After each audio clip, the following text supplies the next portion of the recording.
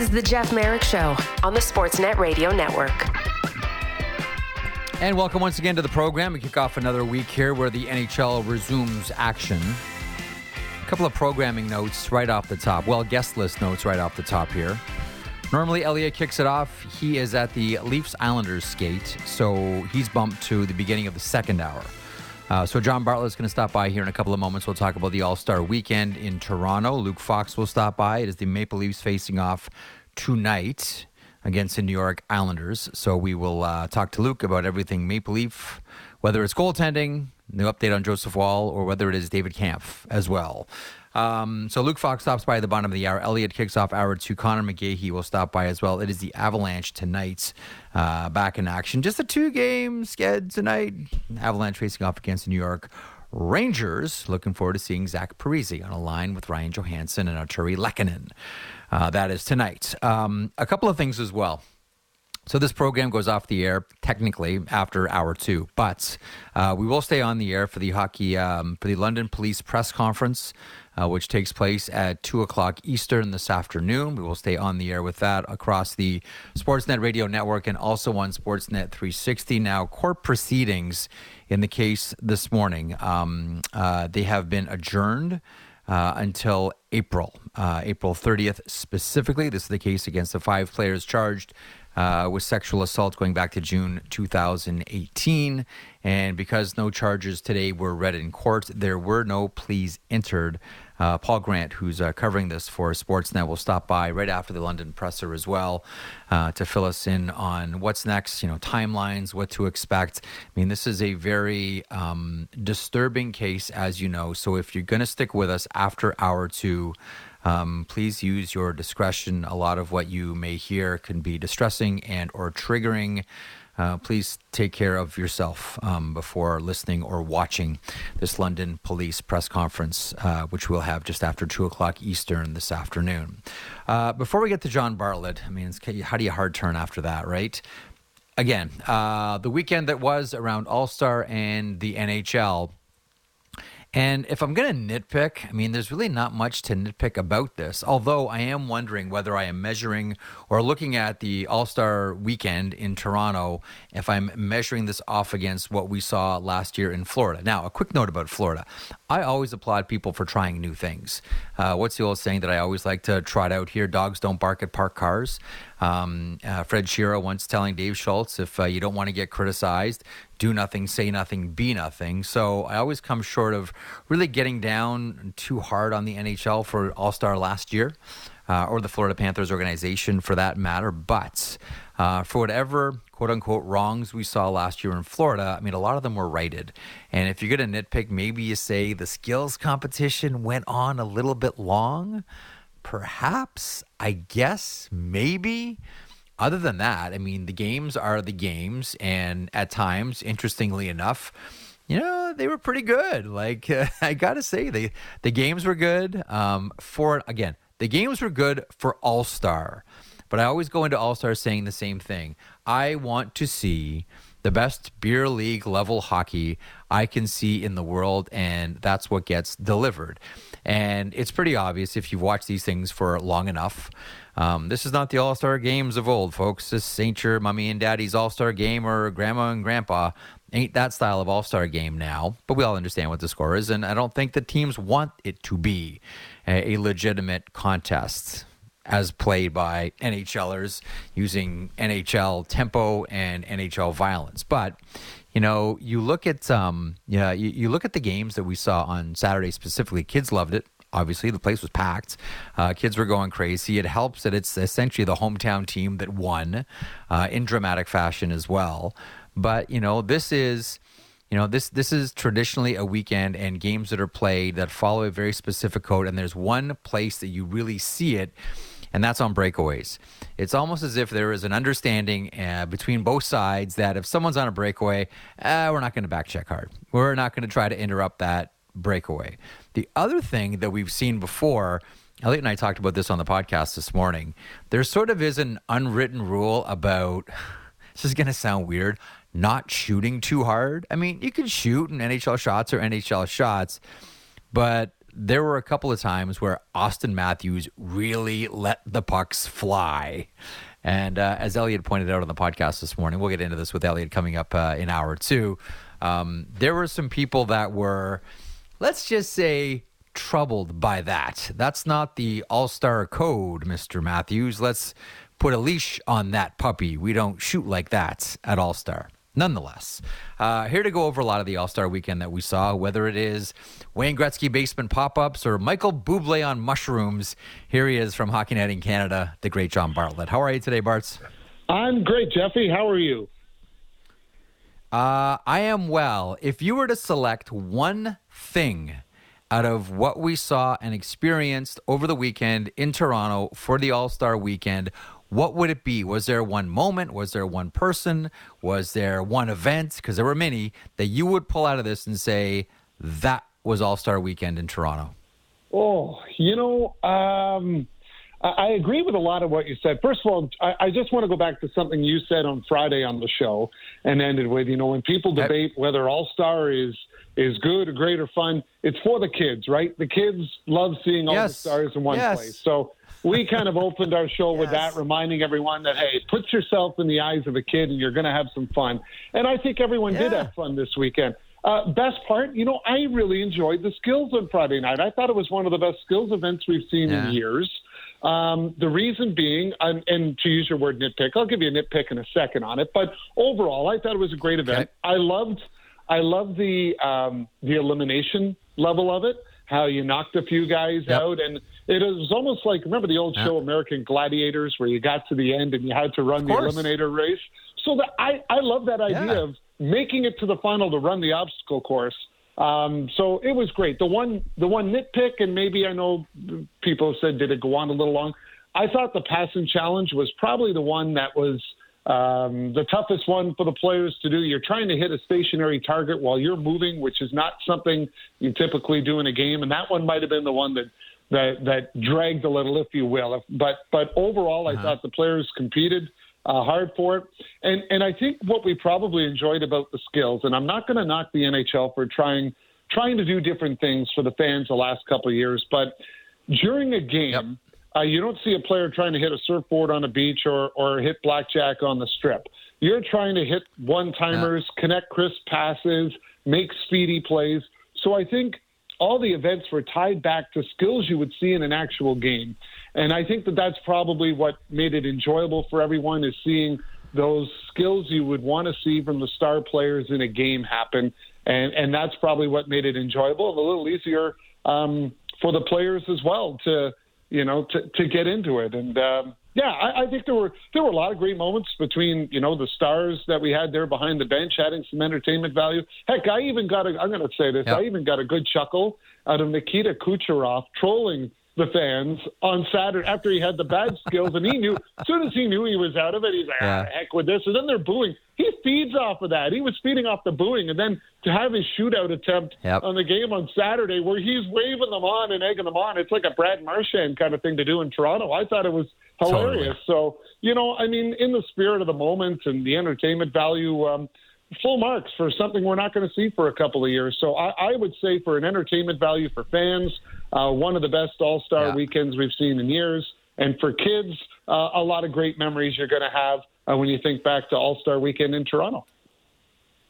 So here's what, there's a lot in there. I'm going to try to pick out a couple of things here, John. So I really liked your comment about the idea of these are things that you see in a hockey game as opposed to surfboards and blackjack, which we understand thematically. Hey, you're in Florida, you're on the beach. Hey, you're in Vegas. I mean, it does thematically make sense. But here's what it felt like very much to me. It very much felt like hockey operations wrestled this thing away from marketing.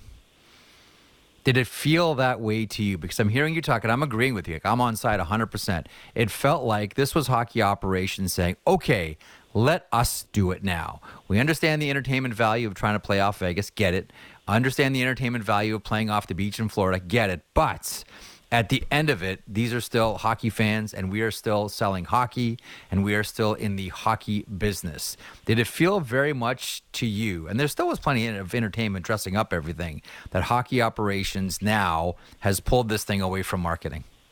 Well, I think you got the right balance. I think they stayed in their right lane. So if that is the case, I think of Connor McDavid, being involved in trying to change the skills. Then he goes out and wins it. But anyways, that's nothing like rigging the game for yourself. No, I'm kidding. But I think I think what it is. Here are the events we should do. Yeah, here are the events. Here are 8 events I think I'm fabulous at. I'll bet you $1 million I could beat anyone at this. That was probably the conversation he had, but good on him. Just nobody told him that his $1 million he has to pay the winning team the next day. So, but no. So I think you're right, and where marketing gets involved and that entertainment is where we had Will Arnett and Michael Bublé and Tate McRae and Justin Bieber and bring in that mix, but bring them into the game, and that's what you want, right? That's what you're talking about, I think, is bring the game and the skill and the players in hockey. Let's showcase how great the game is, and then let's show you why all these celebrities love the game. And that's how we'll market you into the game. It's the other thing, I was talking about this on the weekend a bit too. It's difficult for hockey. When you think of other sports, you have the slam dunk competition in basketball, but that's on an empty net and you can get flashy. In hockey, you have to beat a goalie to score. You have a home run contest in baseball. That's you knocking a ball as far as you can. The closest thing to that in hockey maybe is the hardest shot or possibly accuracy. But outside of that, it's tough to replicate some of those other flashy events you can do in other sports. So you kind of have to stick to the game. And I thought they did a good job of it.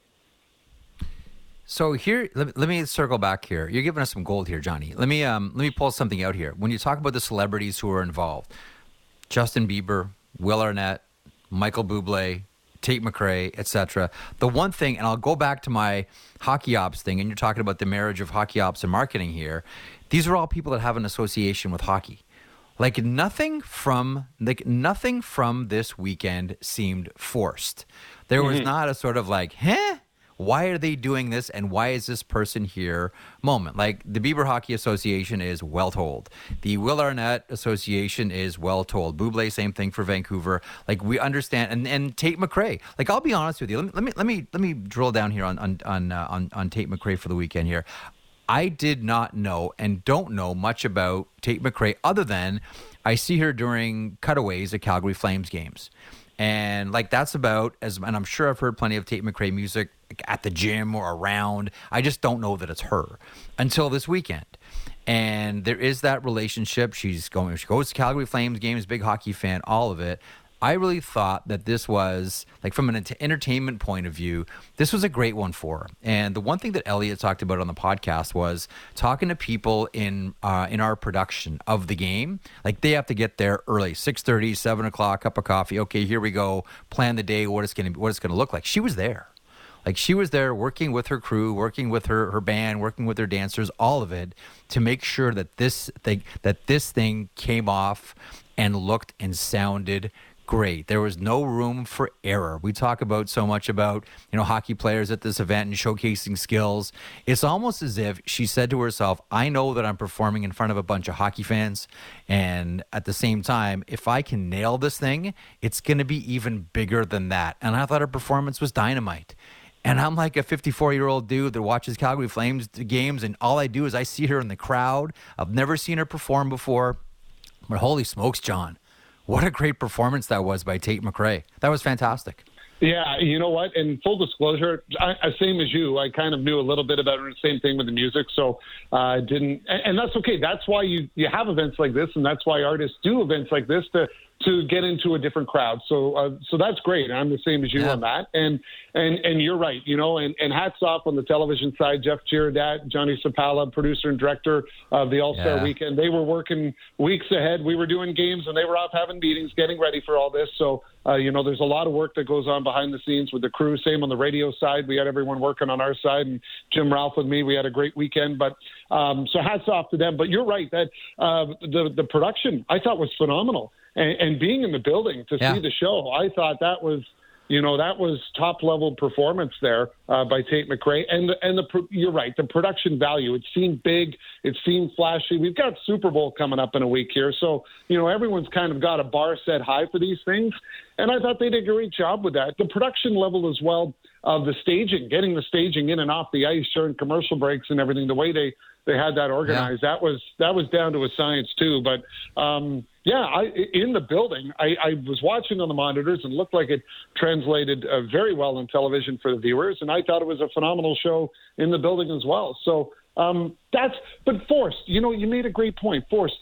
Let's not try to force things when we have people that love our sport. Let's embrace who loves the sport and make a great show of it that way. And then everyone's there genuinely having a good time. And when people see that, they want to have a good time too. It's like the party you want to be at. So everyone wants to be with NHL hockey because, hey, that looks fun. Yeah. So, why not? And this weekend looked fun. And it was. So Savannah Harmon came out a big star in the PWHL 3-on-3 showcase. She was fantastic and then scored for Ottawa, albeit in a losing effort last night. Connor McDavid won the skills competition, as you mentioned. He is the champion. He holds the belt. He holds the trophy. Team Matthews won at the All-Star Games themselves. But coming out of this one is someone that you referenced a couple of moments ago, and that is Nikita Kucherov. Now, the one thing I will say about him is he does not mind being the villain. Not only does he not mind it, but he likes leaning into it, and we saw that on Saturday.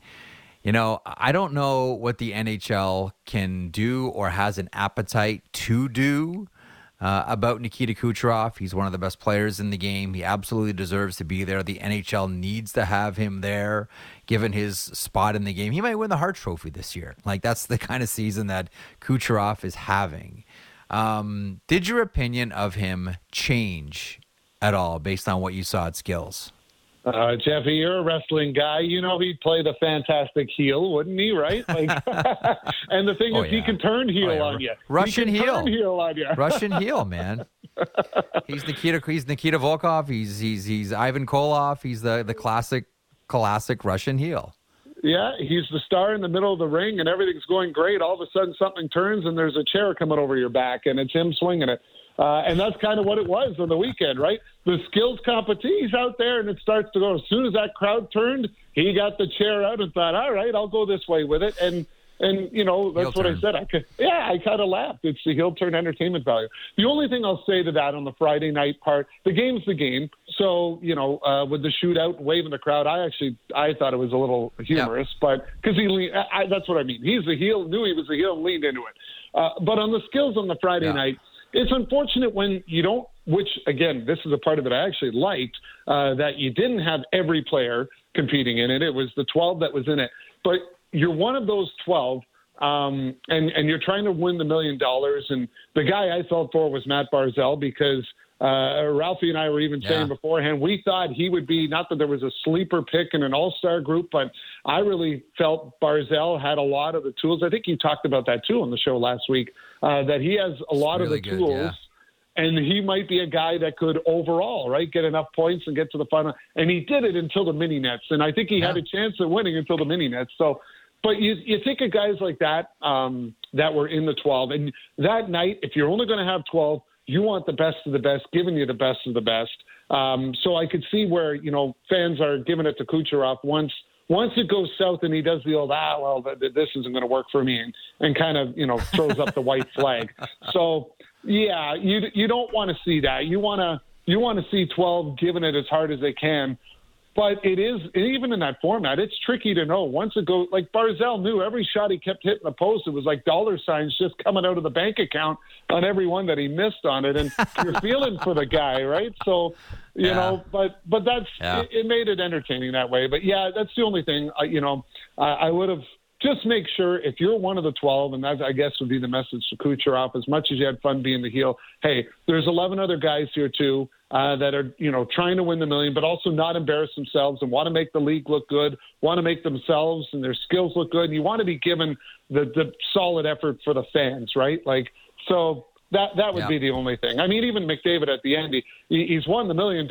Out comes the check, and you could barely get a 10-cent smile off of him because, it was so focused on winning the event kind of thing. So you want to make sure that the 12 that are there are giving it 110% for the fans that have, paid their money and invested time and effort to be there and see that. Because he does have the skills to win that thing going away. John, great job by you and Ralphie. Excellent work. Glad you loved it. I think it came off great. You have to really squint hard to find a lot of things to nitpick about it, unless you're just an old curmudgeon who doesn't like the All-Star games themselves. That's fine, but as you point out, this is for kids and for people that have the nerve to keep the lights on in the place. Bart's always good, pal. You have a good start to your week. The unofficial second half of the season is now upon us. Thanks, pal. Yeah, you bet. Anytime. And like you said, it leaves everyone, if we're not going to have this for a couple of years, everyone goes away going, well, that was a good one to leave us on. Yeah. Great point. Great point by you. John Bartlett's from the NHL on Sportsnet and Hockey Night in Canada. Still to come bottom of the hour, Luke Fox on the Maple Leafs are in action tonight against the Islanders. We're getting NHL games back. 2 tonight. I know, teams are just starting to come back from their bye week. Elliot Friedman kicks off hour 2. Connor McGahey, play-by-play voice of the Avalanche, will stop by for the bottom half of hour 2. It is the Avalanche tonight. They are back in action against the New York Rangers. And then after this show goes off the air, we stay on the air on the Sportsnet Radio Network and Sportsnet 360 for the London Police Press Conference. They will comment for the first time in this 2018 World Junior case. In the meantime, Maddie Marchese is aboard. Hey, Maddie, how'd you enjoy All-Star Weekend? What did it for you? The pop-ups, the mushrooms, or Kucherov? I mean, all of the above were pretty good. But, for me, the thing that stood out the most to me, Jeff, and you kind of mentioned it in the open, the games themselves were actually not bad. Like, I'm watching this, I'm going, these guys are actually skating a little bit here. Like, there was something to play for, and I thought that was good. I really liked that the skills. I know that you're right. It did feel like it went a little long. But what I did like about the skills competition was it didn't have to involve everyone, and you kind of had the best of the best. And I thought that was good because not everybody wants to take part in it. I understand that. Guys are put in events that maybe they don't want to do, but I thought it was really good by the NHL. I thought the players were great. I thought it was a really successful weekend, Jeff. Yeah, I really did too, both on and off the ice as well. And the point that I was trying to make with Bart's as well is that everybody who was not a hockey person or not someone that is involved in the NHL on a direct basis all had a link to hockey. All of them. Yeah. And I've never been a huge Justin Bieber fan, but I really liked him this weekend. Now, talking to people in and around the game, that concert, I guess for lack of a better term, he sang a few songs on Thursday at his private party. Like, that's the first time he's performed in a number of years. Like, as it's been described to me, he's really been put through the ringer by the music industry. Mm-hmm. And he's been in it since he was essentially a toddler, really. And, you think just how much is caught up to him mentally and where he's at with the music industry right now.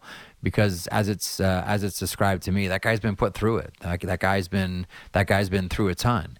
And I thought whether it was the jersey designs, whether it was that awesome coat that he wore to the game on Saturday, which looked fantastic. I love it, man. Good for him. And then the concert on Thursday, I thought Bieber came out looking great coming off of all this, and you can tell.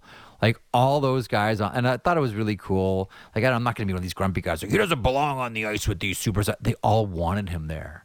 This isn't like someone that bought himself a fantasy camp. Like, sometimes where, like, there are plenty of moments where there's, I'm sure you've been at these sheets of ice before, where there's a sheet of ice that's been rented, and you can tell, like, some cajillionaire just bought, like, their kids or their beer league buddies a fantasy camp, and they hire ex-NHLers to come and play and fire it around. And it's like, well, okay, you just won a fantasy camp, or you just paid for a fantasy camp. It wasn't like that with Bieber taking warm-up on Saturday, because how many of those guys just lined up for pictures of Bieber? Like, all the guys thought that it was really cool too. And it's not just Austin Matthews, it's everybody lined up to get pictures on the ice with Bieber. So I didn't. Normally, I gross about stuff like that. I didn't mind it at all. Yeah, I didn't at all, Maddie. What about you? I almost grossed about it, and then I'm like, I'm not going to waste energy on grousing about this. Yeah, it's really. But also too, here's the beauty of something like that is that to Justin Bieber, like Justin Bieber is a huge star, right? We know that. It's very well documented. Yeah. But the players to him are huge stars. Like he's still, he has a relationship with a bunch of these guys, but there's still like that awe factor with him when he sees hockey players, right? Whereas for them, they get the same, reaction, whether they like him or not. He's still a big star. I think there's still the awe factor there. So I think it's genuine. It's not like what you said where somebody's buying their way onto a sheet of ice.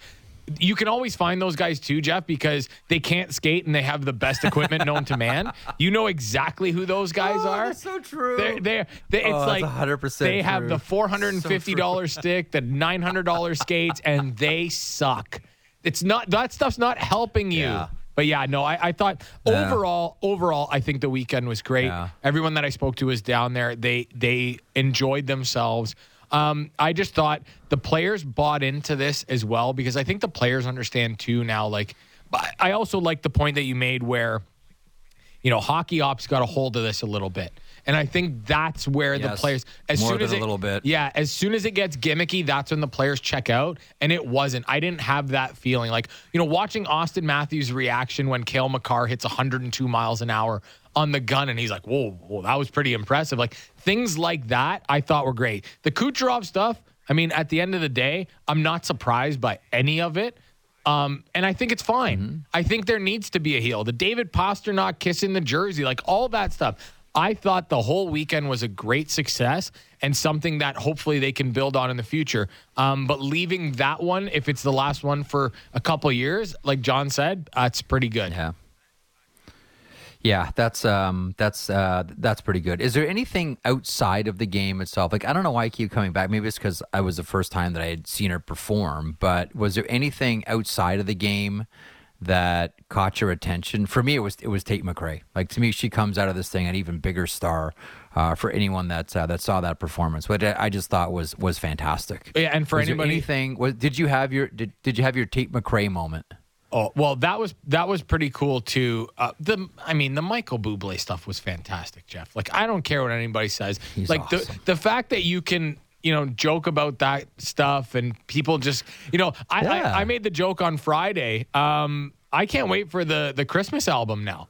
I mean, Michael Bublé has I want to know what that sounds like. But I think just having those stars there, I think nothing being forced by anyone, I think that's the biggest takeaway for me. Is that everything felt natural, everything felt genuine, and I thought it was a great weekend. I know people are probably like, "Oh, you're just a shill for the All-Star." I don't generally like All-Star games. I'll be the first person to say I don't love to watch them, but I watched every night. I was intrigued by everything.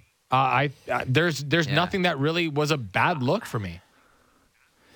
When it comes to things like All-Star or even like the NHL right now too, I use my sort of my two boys as a sort of thermometer for what kids want. Yeah. My kids I got a 2012 and a 2010. As I sound like a douchey hockey dad. I got a 10-year-old and a 12-year-old and a 14-year-old. So I sort of gauge where something like the All-Star game is at for them, and they really wanted to go. So got them tickets. Yes, I did reach into my own pocket to pay for tickets. The Onion wallet. I know you're going to ask that. It cried every time I open it. I cry. I know, throw nickels around like manhole covers. I know, we've heard all the jokes. Oh, you're going to finally spend your communion money, Merrick? Alligator arms. Okay, so... Yeah, I know. Can't reach down. The check comes and you go to tie your shoes. So they really wanted to go. And they loved it. But the other thing, too, both my boys had practice on Friday night, and they both said, as I was driving them home from two separate rinks and two separate times, can you hurry up? I want to see the skills competition. Yeah. Right? Now, I get it. Like, skills is kind of like what they watch on their phones anyway. Like, they just watch sort of highlights, and the skills competition is made for clips and is made for phones and all that. But I always sort of, again, like I'm like you, like I don't listen to the olds when it comes to All-Star Weekend. Listen to kids and go look at all the kids that were there, and talk to kids at the rink and see what they're interested in. And they were fascinated by the skills competition, and they really wanted to see the All-Star. So, listen. Don't listen to the olds. The olds may have a big microphone, but having said that, I'm probably one of the olds. Sitting in front of one. Listen to kids. Listen to kids. Okay, going to hit a break here. Coming up in hour 2, thanks, Matty. Coming up in hour 2, Elliot Friedman, Connor McGahey, but next, Luke Fox on how the Maple Leafs will be propelled by that big win on set. No, I can't even pretend to fake something like that. Luke Fox stops by from Sportsnet.ca. Preview the Toronto Maple Leafs facing off against Patrick Waugh and the New York Islanders. Friedman, McGahey still to come. Luke Fox is next. Merrick Show across the Sportsnet Radio Network. Simulcast on Sportsnet 360. Back in a moment. Diving deep into Leafs, Raptors, Jays, and NFL. The JD Bunkis Podcast. Subscribe and download the show on Apple, Spotify, or wherever you get your podcasts.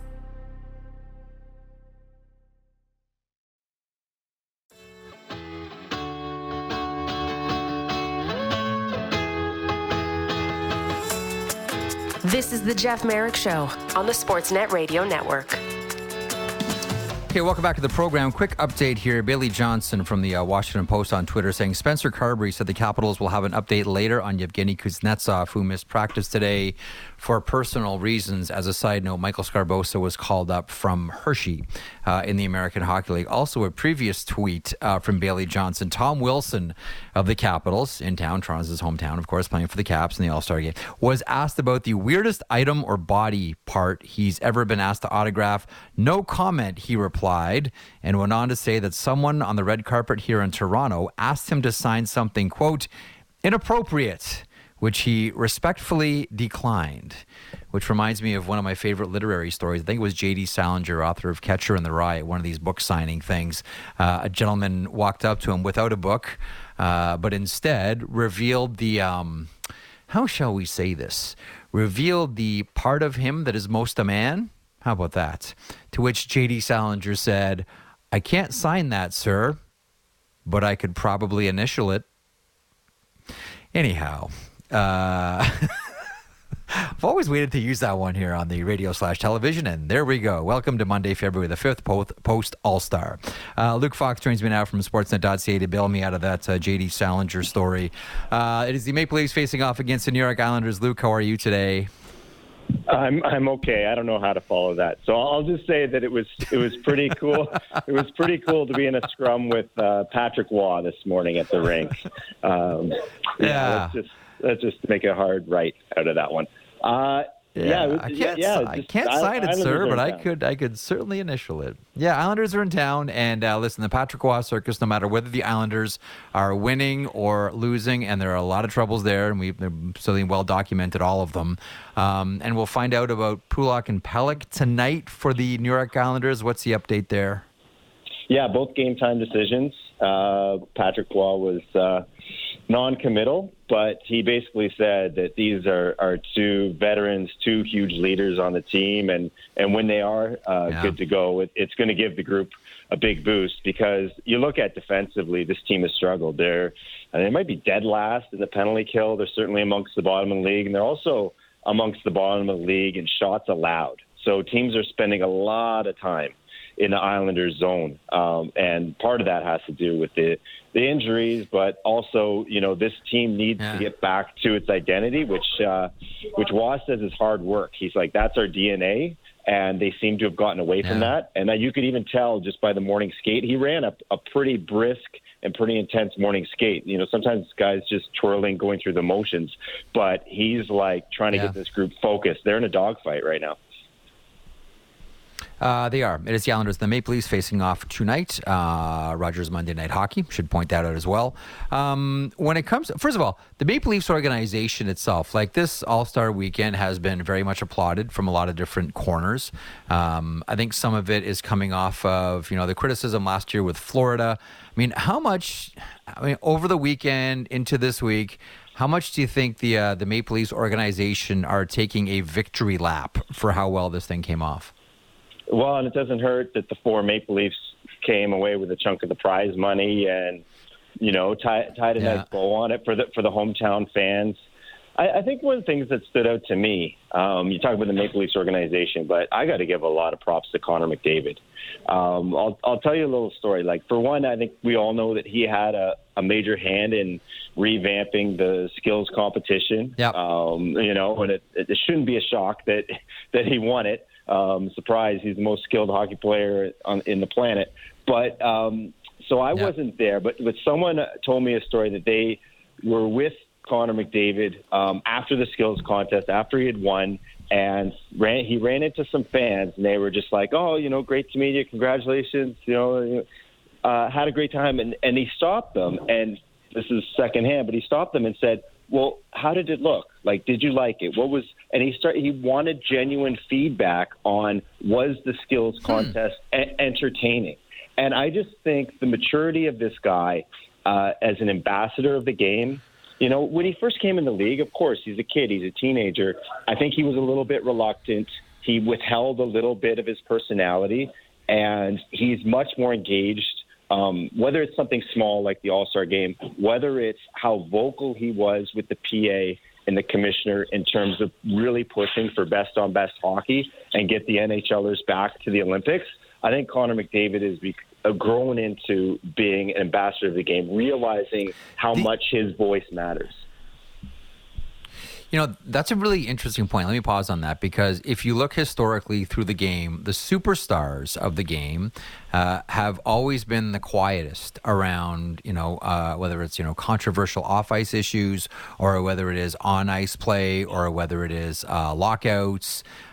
It's very rare. Like Wayne Gretzky, for as great as he was, Mario Lemieux, for as great as he was, there's a long list here, have really kind of been, historically, when it comes to, big moments in the game, kind of like church mice. There hasn't been a lot of comments. Like, I don't know, I think of Gretzky specifically, and I think it's going to sound kind of frivolous, but it might be the only example. When Wayne Gretzky was playing, like, the only sort of act of defiance against the NHL, or a demonstration that he was upset with the NHL, was during the 94-95 lockout, when he grew a goatee. Like, other than that, I can't really think of anything that Wayne did, during his career. Certainly after his career has been different. But we understand the pressures of what happens when you're a player. But I'm with you. Like, when he spoke out quite openly about best on best, and now here we have it. I think that's really a feather in the cap of Connor McDavid. Maple Leafs, injury news and notes, a center and a goaltender. What do you hear? What do you know? Yeah, so David Kampf got injured playing the Jets right before the break. And the break came at a good time for him because he got a week's jump on recovery. But because the players scattered, he didn't have an MRI until the weekend. And that revealed something undisclosed that requires about 2 weeks to heal. Now, he has a little bit of a jump on it because of the bye week, but he won't play in any of the Leafs' 3 games this week. And after that, consider him day-to-day. So, he's out of the lineup. The center depth takes a little hit during this important stretch because they're right bunched with the Red Wings and Lightning in the Atlantic race. So anytime you lose a key guy like Camp isn't any good. Joseph Woll's a curious one. So they're being extra cautious.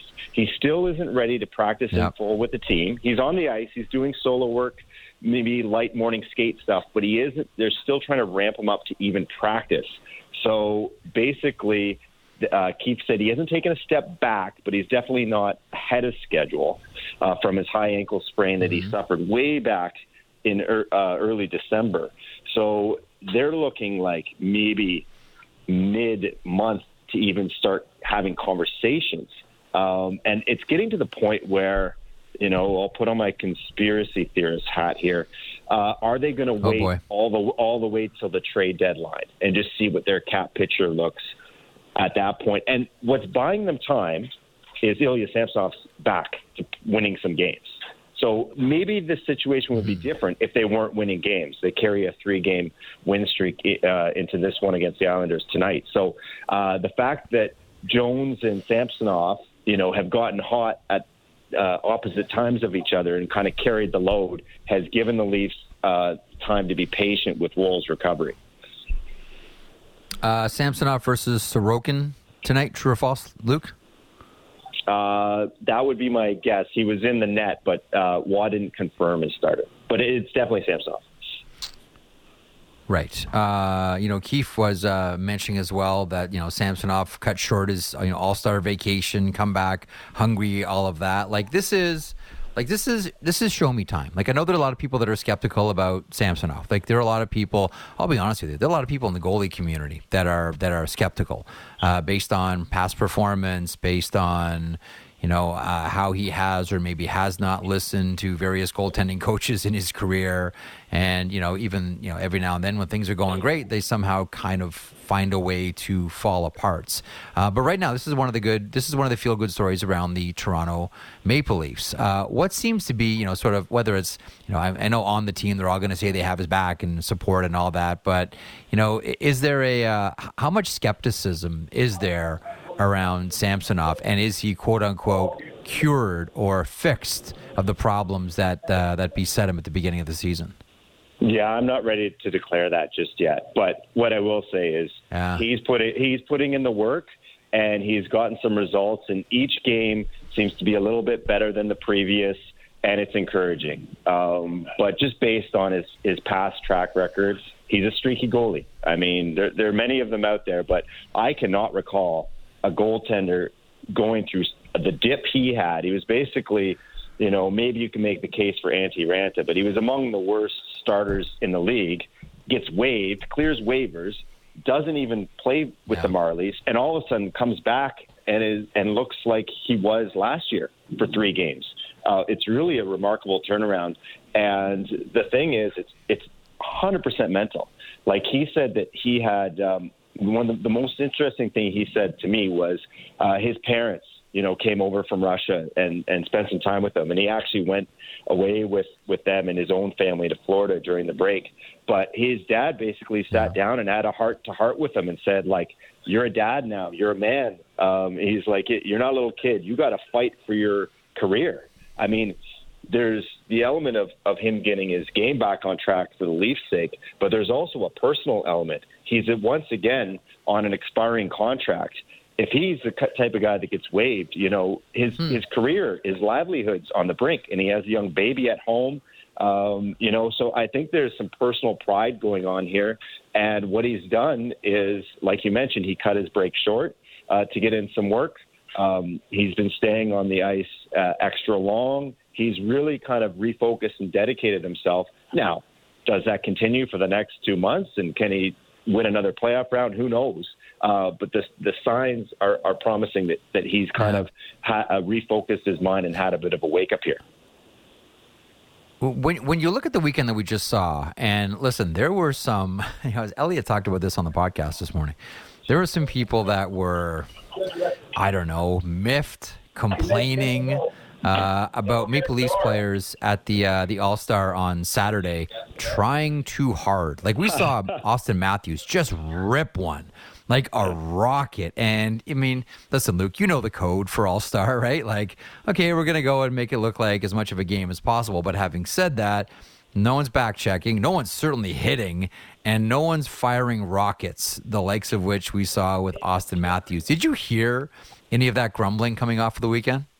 I didn't hear any of the grumbling, but you could tell just with your eyes that guys were trying a little harder than normal. And Austin was saying that the guys were kind of all on the same page.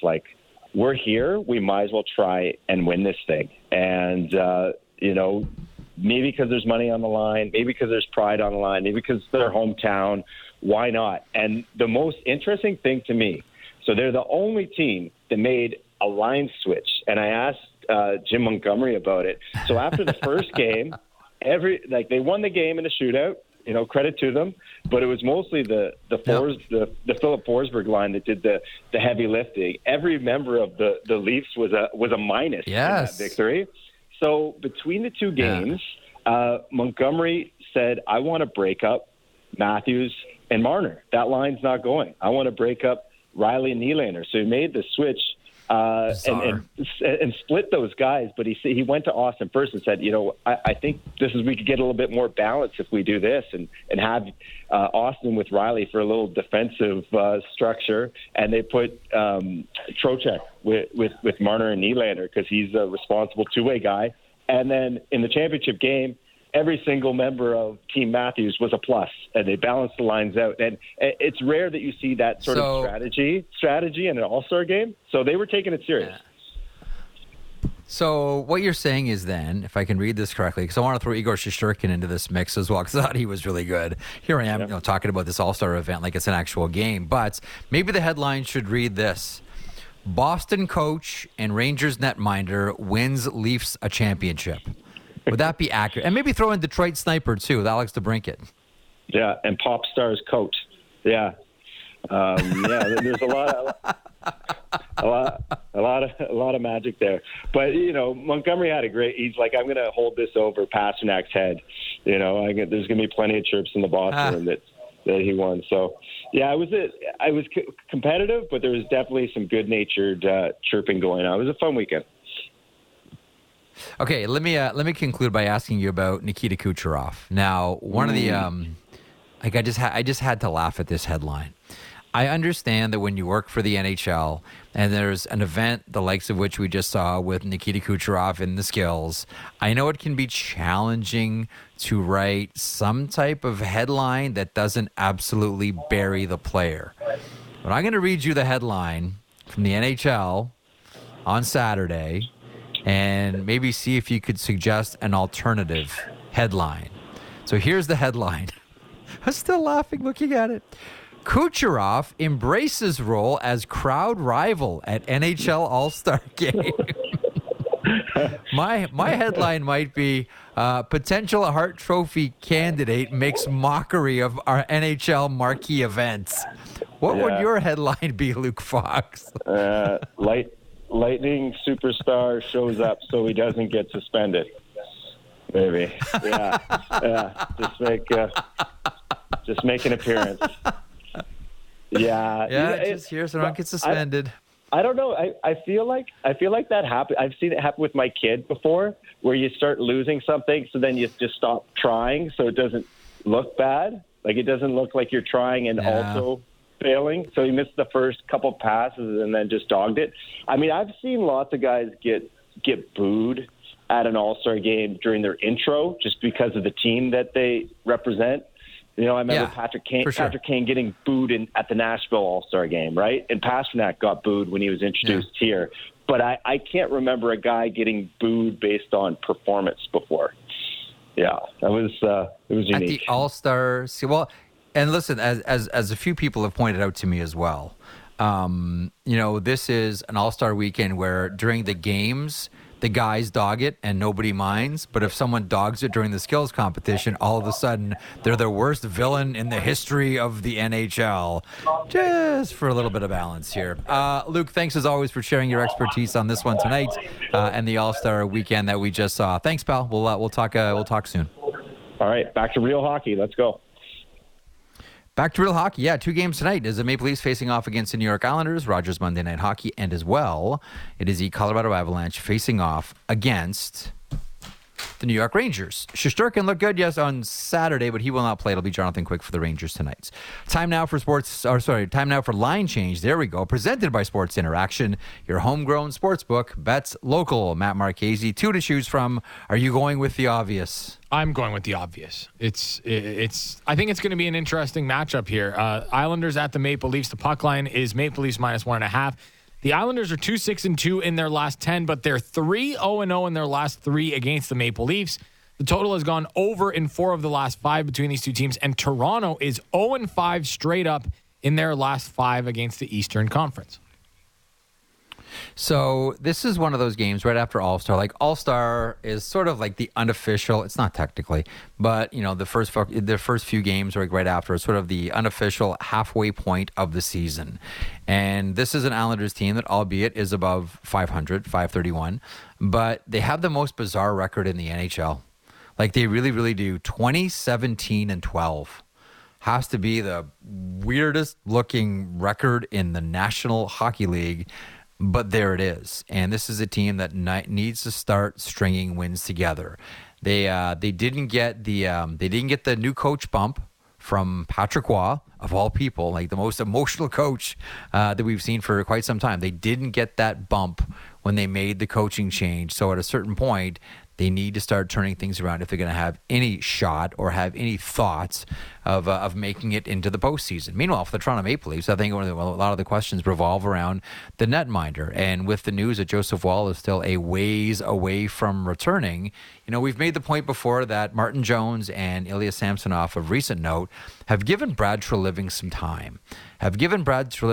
Kind of like how Stuart Skinner has given Ken Holland in Edmonton some time before he has to make a decision. And maybe neither team makes a decision on goaltending because the goaltenders they have bought those GMs time. The Maple Leafs were one of those teams that probably did not want the All-Star break when they got it because things were rolling along. Ditto for Edmonton. The Islanders, though, they could use the break. It's an older team as well. We'll see what this does to rejuvenate them. Again, Pelican Pulak, game time decisions for the Islanders. We'll see about this one tonight. That's Line Change, presented by Sports Interaction, your homegrown sportsbook. Bet local. Connor McGahey coming up in hour 2, but joining me next, Elliot Friedman from the skate at Scotiabank Arena. Thought on the All-Star weekend that we just saw, some news from around the NHL, and a thought or two on tonight's matchups. That's hour 2, coming up in moments across the Sportsnet Radio Network and Sportsnet 360. Back in a moment. Fresh views on everything in the National Football League. It's the Fan Checkdown with Matt Marchese and Donovan Bennett. Subscribe and download the show on Apple, Spotify, or wherever you get your podcasts.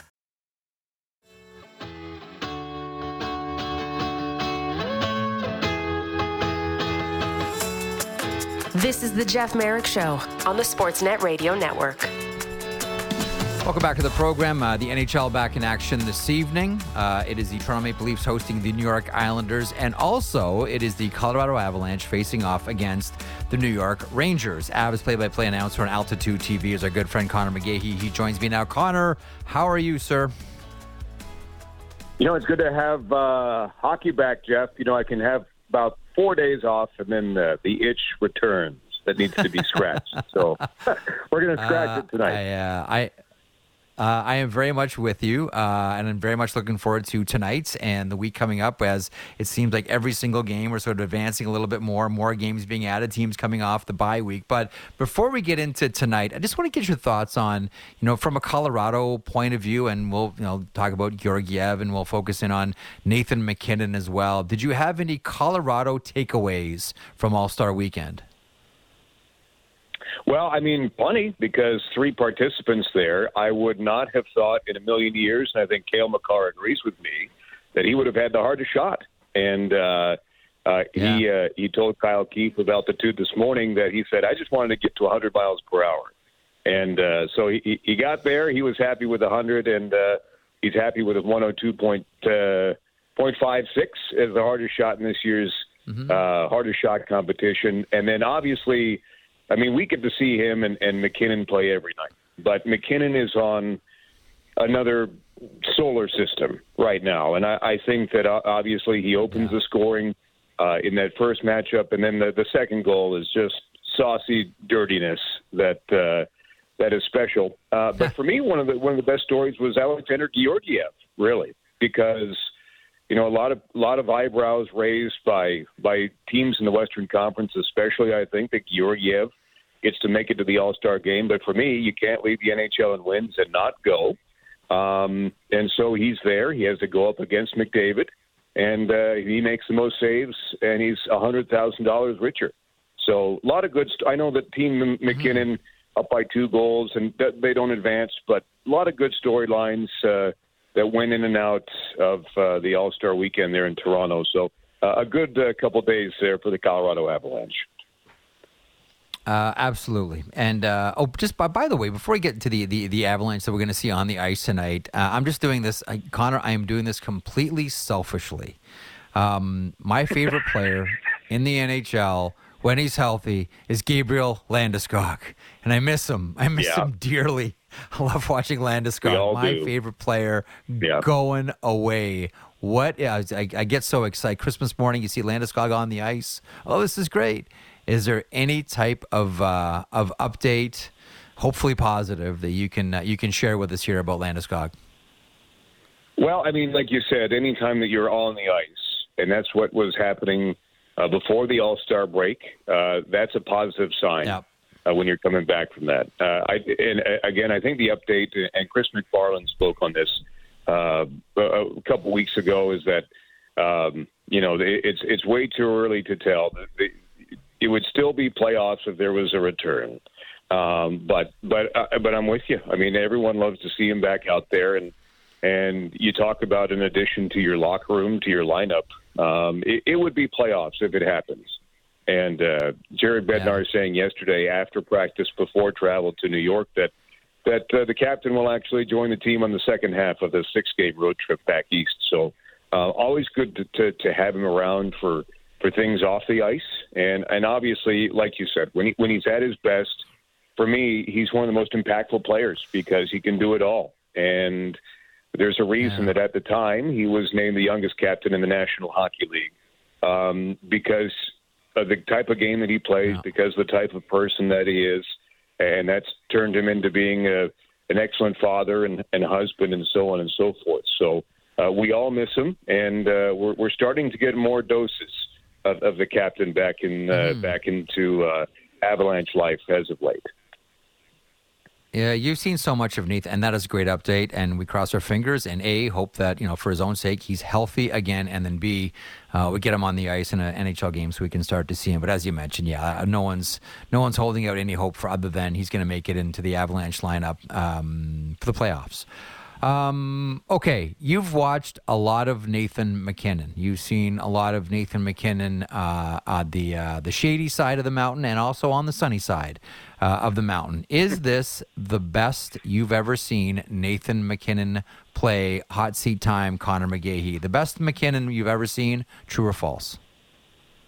True, and that is saying something considering the fact that,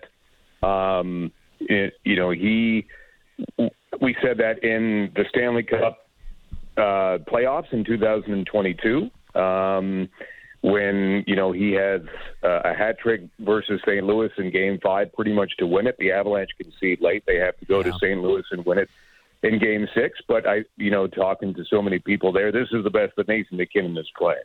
Ended up winning a Stanley Cup in 2022. Last year, the Avalanche, some subtractions from the lineup, some injury trouble. And almost single-handedly, Nathan MacKinnon willed the Avalanche to the Central Division title. A hat trick in Game 82, a replay of a game in Nashville that had to be canceled because of a water main break. And with a minute and a half left in the third period, MacKinnon scores his third goal of the game to win it for the Avalanche and to win the division. So at that point, you're saying this is the best that Nathan MacKinnon has ever played because, again, he single-handedly is carrying this team on his back into the postseason as a division champion.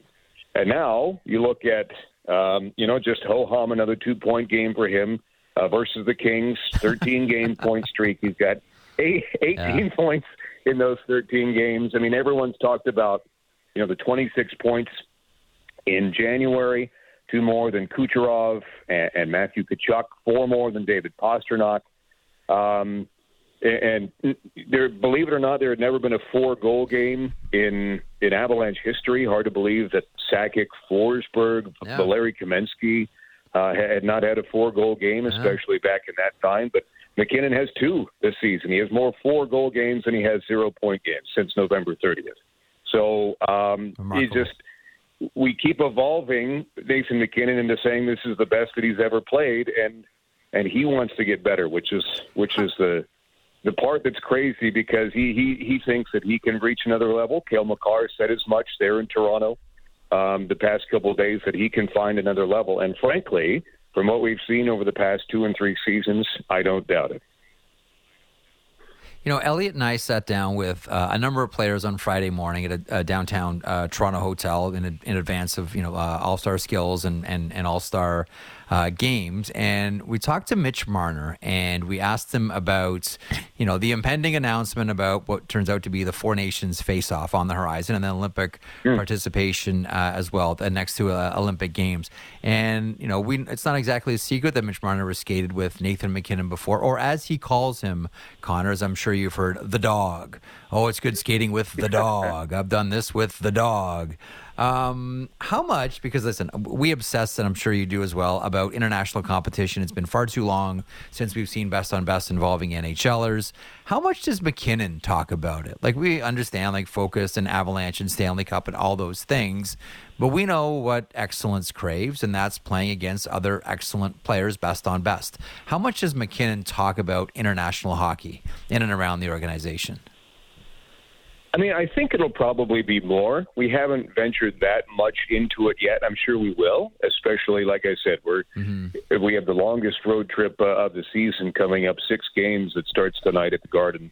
But and especially in the wake of that announcement, and now that the All-Star facilities have ended, we can ask him a little bit more about it. But my inkling is that there is no greater competitor that a lot of these guys have met in any sport, in any region of our game than Nathan MacKinnon. He just wants to be the very best, and that includes playing for his country and beating the other players and teams who are best in the world, and also having the best players as teammates. And I think that knowing MacKinnon and his personality and his drive, I think that is right in his wheelhouse. So to be able to go to the Olympics in 26 and 30 and to have this Four Nations tournament coming up next year in lieu of the All-Star game, I mean, to me, that's just another check mark that Nathan, or another place where MacKinnon can improve his game and show that he's the best.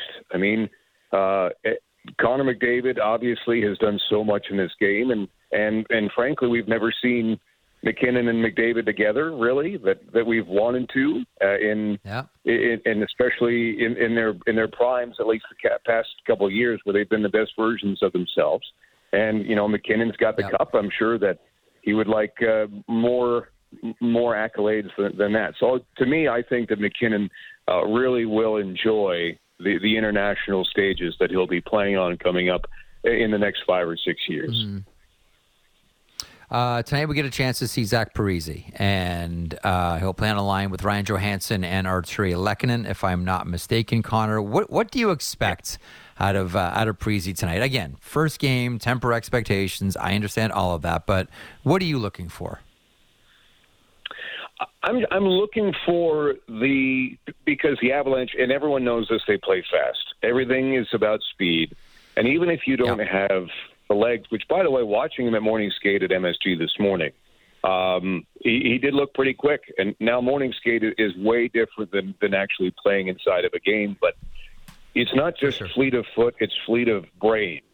And that's where Zach Parise has shined over the years. I mean, lest we forget, he did 21 goals with the New York Islanders in 82 games last year as a 38-year-old. So I just think that the brain speed is definitely still there, and it's going to be a good addition, I think. And more so for Ryan Johansson, because now he hasn't had to play, or he hasn't got to play, I should say, with other forwards who he hasn't really gotten to play with top 6 forwards very much because of the Avalanche forward situation in the past 2 or 3 months. So now, to put Johansson, Parise, and Artturi Lehkonen, frankly, one of the best two-way forwards for me in the National Hockey League in there, it's going to be able to maybe unlock Johansson a little bit more. So I just like the way that both Johansson and Parise see the game, and much less see the game together. So I'm excited to see how it works out. And obviously, the first game and maybe the first 2 are a little different because he hasn't played since April 28th of 2023. Yeah. So you're 10 months shy. So I think in the first game out, I don't know. He didn't look out of place at all this morning in morning skate. We'll put it that way. So hopefully that translates to the ice tonight at Madison Square Garden. Scale of 1 to 10. We'll end on this one. How important is it, considering there's Dallas and there's Winnipeg? How important is it for this team to finish first in the division? I would go 9 or 10 because you do not want to play Dallas or Winnipeg in the first round because, well, for me, because of the goaltending. I mean, I don't know about anybody else, but I usually see Jake Ottinger and Connor Hellebuck in my nightmares. So I would rather prolong that a little bit have to deal with that in the first round. So I think that a fourth straight division title for this team is important because look, they're all going to be tough, but it's just the two Titans in the Central Division you'd like to put off for me as long as possible. That's excellent. Connor, thanks as always for stopping by. Should be a good one tonight. The Avalanche facing off against the New York Rangers as the road trip begins. Thanks as always, and enjoy tonight's game at MSG. Will do, Jeff. Good to talk to you. Thanks, friend. There he is, the great Connor McGahey. He's the Avalanche play-by-play announcer on Altitude TV. You can see Nathan MacKinnon. You can see Cale Makar. You can see Zach Parise playing for the Colorado Avalanche tonight.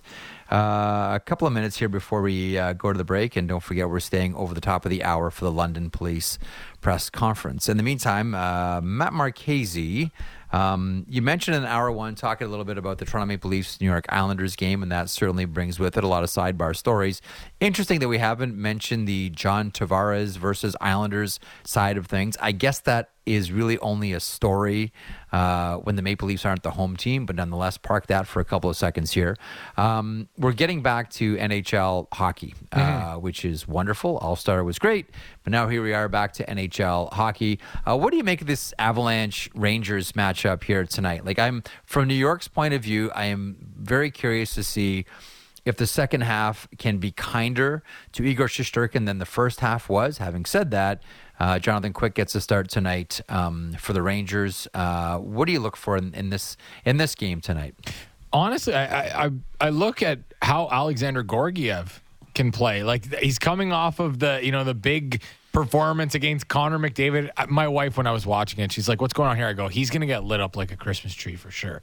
McDavid's got this one in the bag. He didn't. That's what we all thought. That's what we all thought. But Georgiev has really had some ups and downs this year. Started out great, and then we've kind of seen some of the lulls to the point where people are like, are the Colorado Avalanche going to go and have to get a goaltender here to at least spell Georgiev a little bit more? He's a very interesting part to this game for me tonight because the Avalanche are not the same team that won the Stanley Cup a couple of years ago. We know that. And they didn't, not that they didn't need the goaltending from Darcy Kemper, but it was less of a thing. Now it feels like it's more of a thing with the Colorado Avalanche. So that's why I'm very curious for that one. And honestly, with the Rangers, again, they had some lulls as well, kind of closing in on the All-Star break, and you're like, oh, okay, just get to the break. The Rangers are a fascinating team because they're one of those teams that I look at ahead of trade deadline. I'm like, they're going to do something. They feel like they're in that window. I feel the same way. Okay, thanks, Maddie. We're going to step away here from this program. Thanks to everybody who was involved in it, both behind the glass and also by way of guests, whether it's Connor McGahey, whether it's Elliot Friedman, whether it's Luke Fox, whether it's Sean Bartlett. Thank you for stopping by. Now, just a word of caution. What you're about to hear and see could be distressing or triggering for you. This involves allegations of sexual assault that some people may find quite upsetting. We urge you to use caution when listening or watching. Next, after the break here towards the top of the hour, we will go to the London Police press conference.